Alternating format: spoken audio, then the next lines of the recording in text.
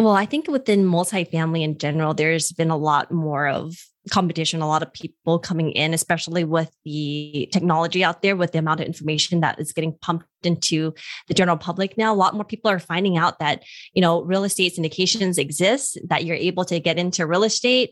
And so that just creates a lot more demand, a lot more people who are more aware of it, which is fantastic. But then, finding the deals gets a little bit more tough, a little bit more challenging. The market, as we've seen, has started to increase significantly. So finding the really great deals has become a little bit more difficult as the cap rates are starting to compress. Your network is your net worth. Come listen to some of the most successful people I know share invaluable knowledge, stories, and advice in real estate, business, and beyond. This is Weiss Advice. Whether you want to take your business or personal life to the next level, look no further. Welcome back to another wonderful episode of Weiss Advice. I'm your host, Yona Weiss, and I do say it's a wonderful episode because every episode is wonderful. Then again, I'm a little biased here, but it really has to do with the guests. They say it all has to do, the podcast has to do with the host. No, it really has a lot to do with the guest. That's my opinion. Today, we got a very, very special guest, Aileen Prak, all the way from California. I didn't know there were too many people living there anymore, but you guys stuck around. You're sticking it out. Great to have you on the show. How you doing?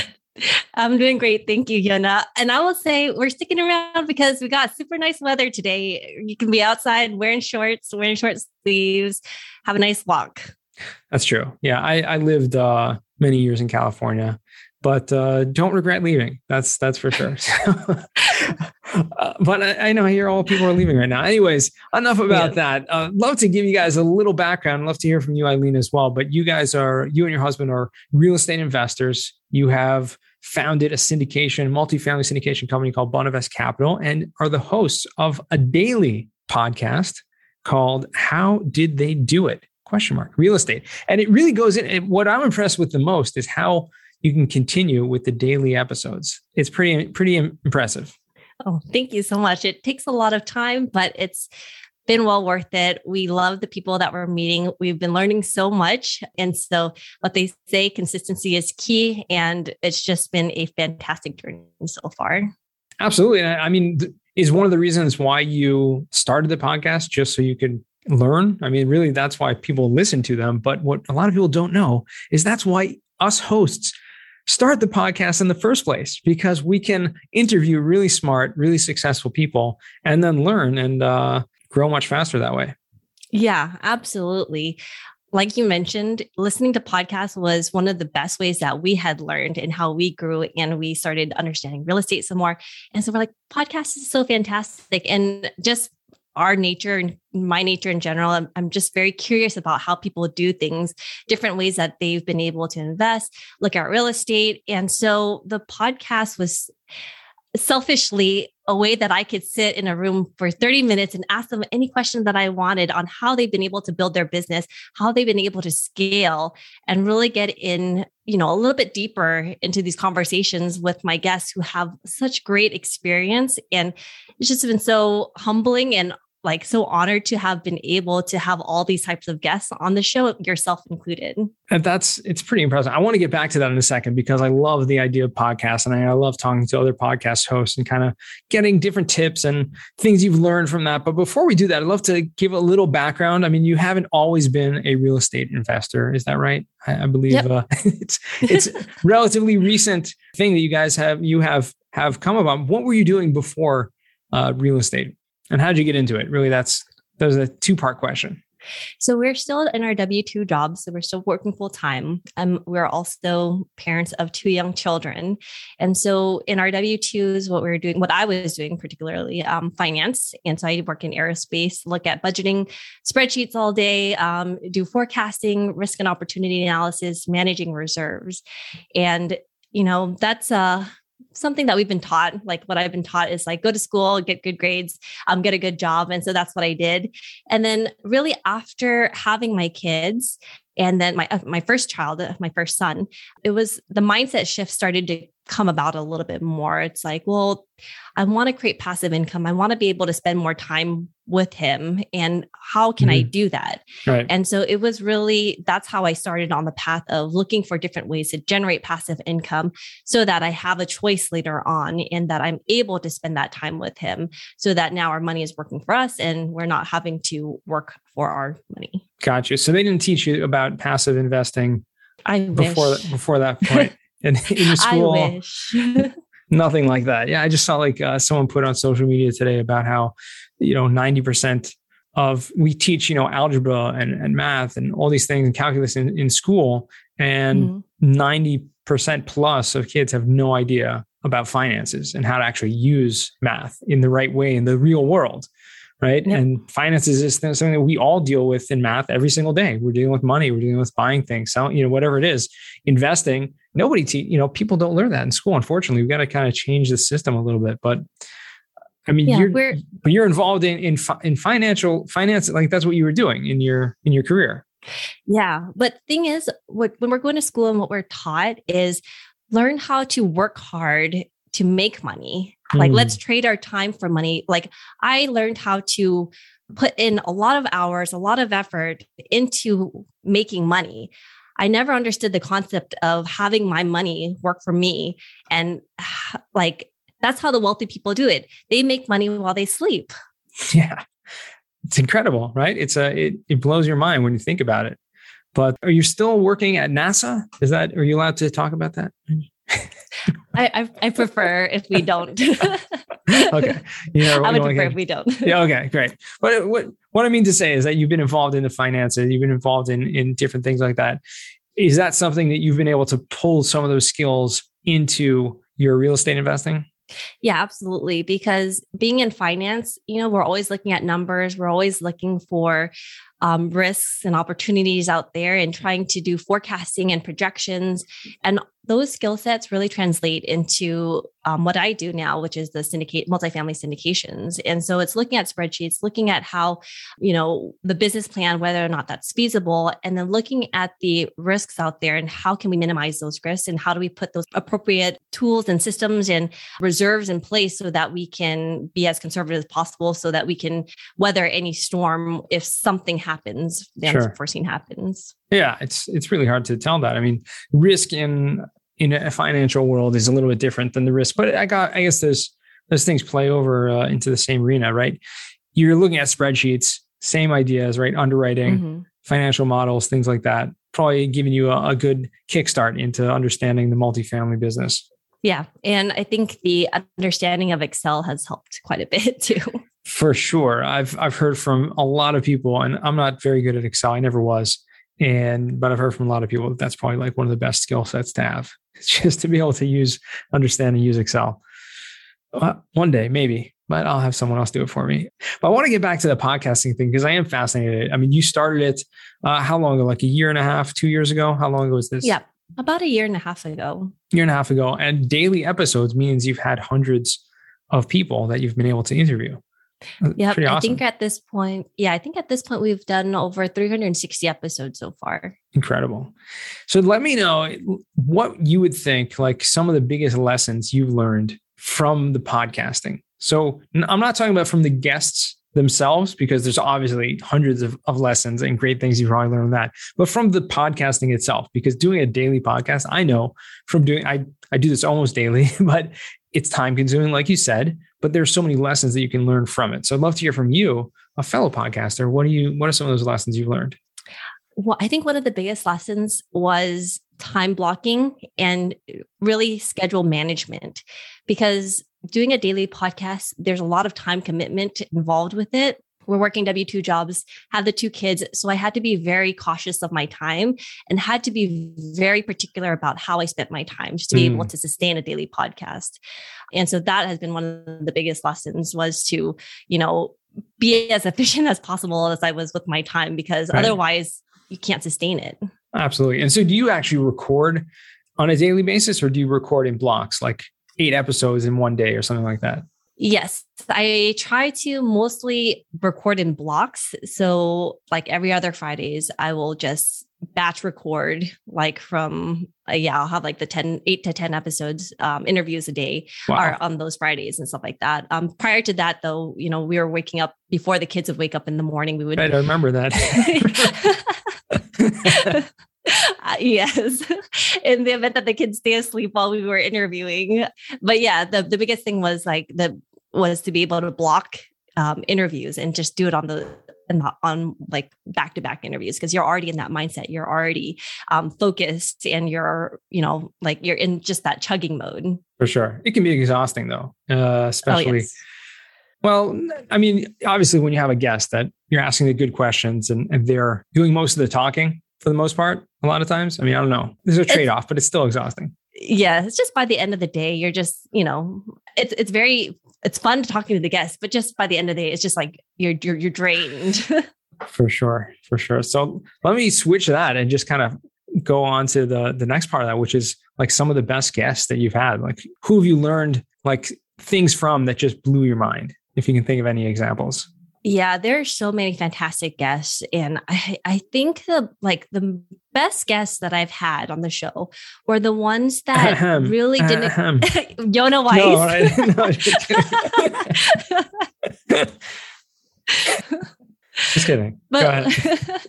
But some of the best guests I've had was the ones that had a backstory where they came from not much and they didn't have the financial education, but they've been able, through persistence, hard work, mindset shifts, they've been able to build such large portfolios. They've been able to create massive success for themselves. And I think the biggest thing was the mindset shift for them that I found to be really interesting, because prior to getting to this, they were in low points. And then when they made that mindset shift, it was like, that's when everything took off. That's when they were able to grow. And, we never put as much emphasis on the mindset sometimes, but I really as talking to all these different guests, the mindset is where it really starts off from. And that's how we are able to grow and thrive. For sure. Especially when you see like a living example of that. Obviously, we've all read these inspirational books and we all know that has all to do with the mindset and Think and Grow Rich and all these things, right? But to see someone who has taken that and lives by it and has literally changed their life around from it, it's much more powerful, right? When you actually get that living example. So I love that. I love that example you're giving. Wow. And it's something that you guys obviously have done as well to a certain extent, because waking up one day and being like, okay, we need to invest in our future and, get out of the rat race, so to speak, and build our financial freedom so that we can leave our W-2 jobs at a certain point and go and enjoy our life, right? Not just working, not just trading the time for money, but having the money work for yourself, like you said. Yeah. And, the same thing for my family too, because my parents immigrated to the United States. They came here with nothing, not an understanding of the English language. And they really had nothing because they came from a country that had just undergone war and everything. And so it was really hard for them. And so they've been able to build up such a great lifestyle for themselves from the bottom up. And so for us being born in this country, having those opportunities given to us, it's almost in a sense, I feel like our duty to do much better and to make them proud of what we're able to do and accomplish, because they've been able to be this successful starting from nothing. And we've been given such a huge head start that we should be able to accomplish more, bigger and better things, so that they're able to look and be like, this is why we came to this country, to give our children much more better opportunities than us. Absolutely. And that's the amazing thing about the United States. I mean, at least it is so far. I mean, we'll see what happens. Things, a lot of changing political environment, but the opportunity, I mean, that's what people call it, the land of opportunity. And I think it's a land of immigrants, coming and really having that success story of turning their lives around. I mean, I know my grandparents all immigrated to the United States also, except for one. So it's like, it's things that they're coming from places where there was war and places where there was, having troublesome lives in different countries, not knowing the language, and then just showing up here and being like, okay, well, let's do it. Yes. Turn our lives around. Well, tell me a little bit about switching gears a little, going into the real estate thing. You guys are involved in multifamily syndications, right? We've talked about that a lot on the podcast, so I don't need you to go into anything like that. But you personally, what are you finding in that? Which markets or which areas do you find you're pulled towards? Because obviously you're leaving California. I assume you're not investing in California. That's a good assumption. But yes, we aren't investing in California. What we like are the Sunbelt states. We're looking for markets that, people are moving into, like Arizona, the Carolinas, Texas, Florida. Those states are what we're really interested in. Those types of markets are where we're seeing a lot of population growth, a lot of job growth, a lot more opportunities coming in. So those are the areas where we're focusing on right now. Gotcha. Very interesting. I mean, I think that's where like everyone is. Do you find there's like tremendous amount of competition going into those markets? Well, I think within multifamily in general, there's been a lot more of competition, a lot of people coming in, especially with the technology out there, with the amount of information that is getting pumped into the general public now. A lot more people are finding out that, real estate syndications exist, that you're able to get into real estate. And so that just creates a lot more demand, a lot more people who are more aware of it, which is fantastic.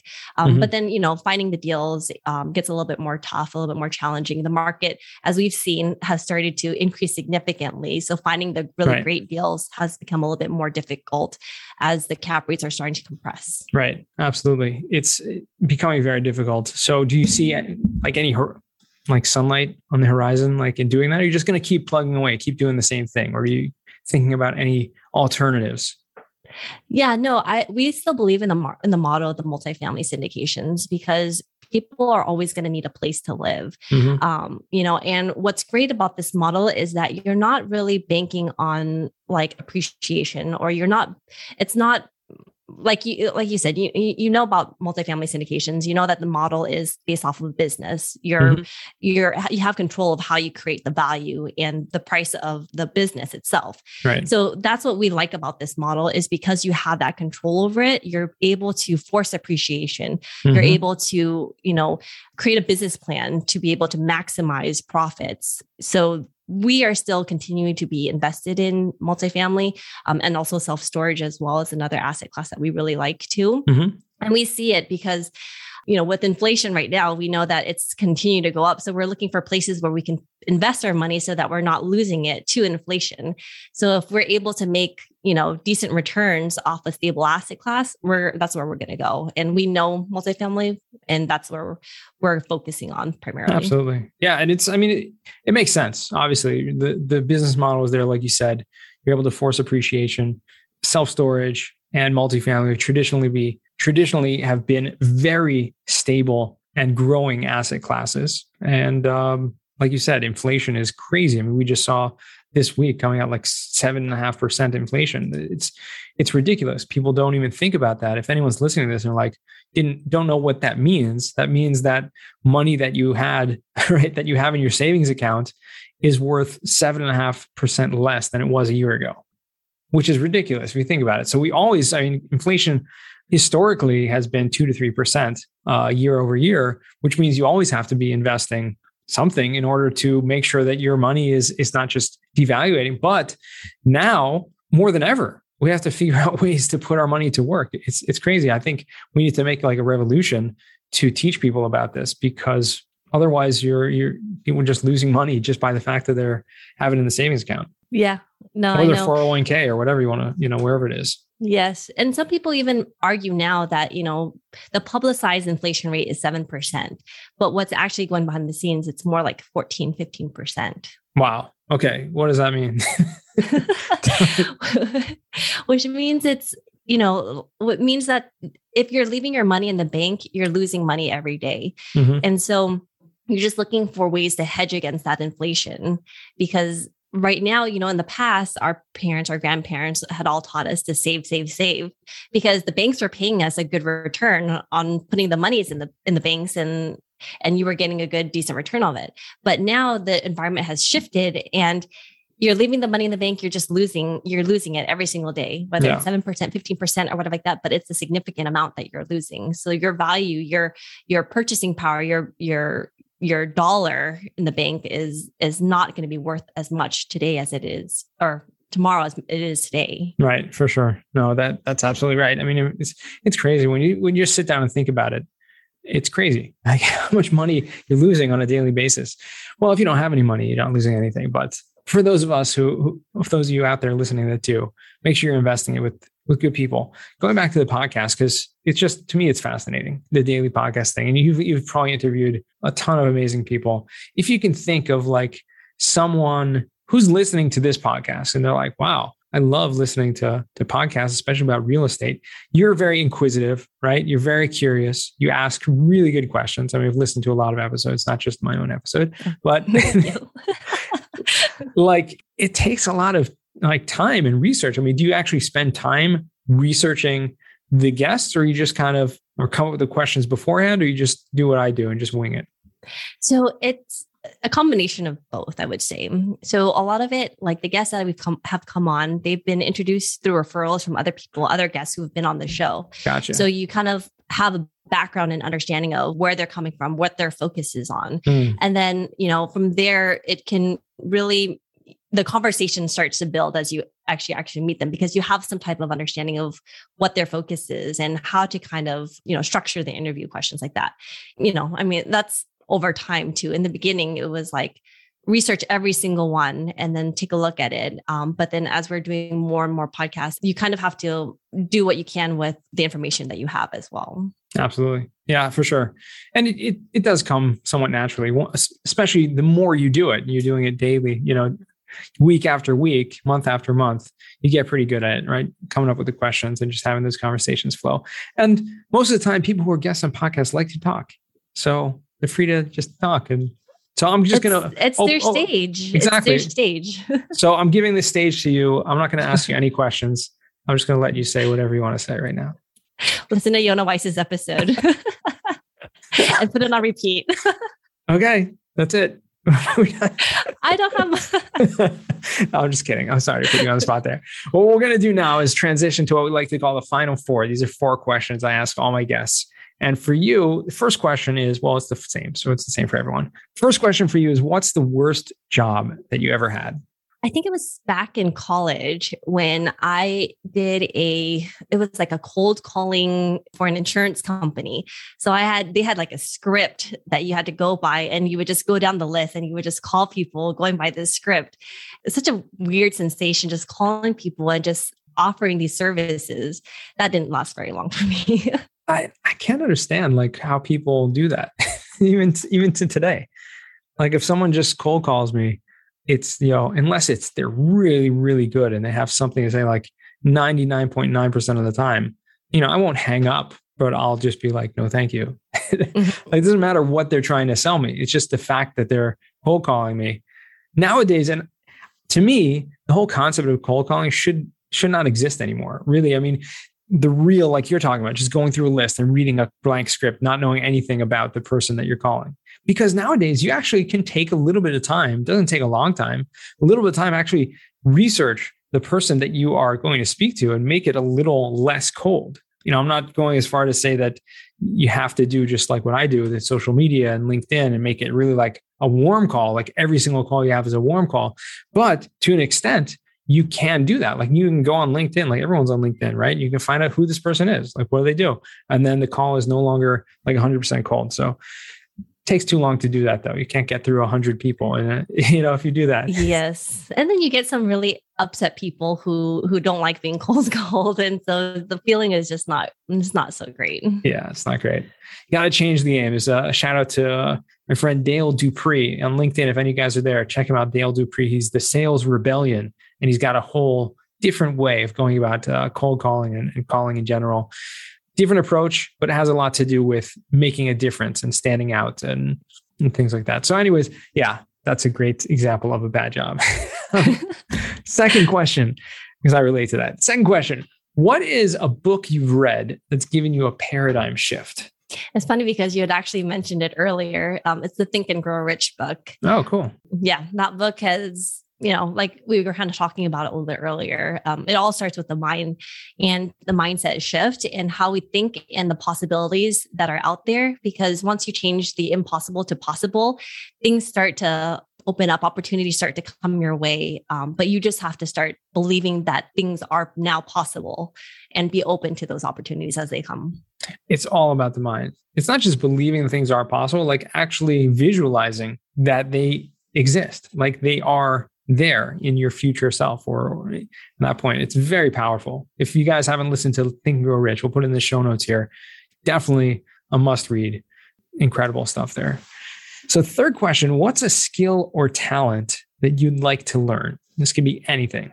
I think it goes back to also why the podcasting was such a great platform too, because I'd always seen people who have such great presence and has such great speaking skills. And so I'm like, I want to learn how to be a great speaker. And so with the podcast, I'm not the best by any means, but I've noticeably seen my speaking skills and communication skills significantly improve since I've done the podcast. For sure. For sure. It's incredible. And especially if you listen back to yourself afterwards, I'm like, oh, how many times did I say like, I know, pause, this, that? When you start speaking and thinking it out, you're able to actually become much better at that. And I think that's one of the best advice I ever got as a public speaker.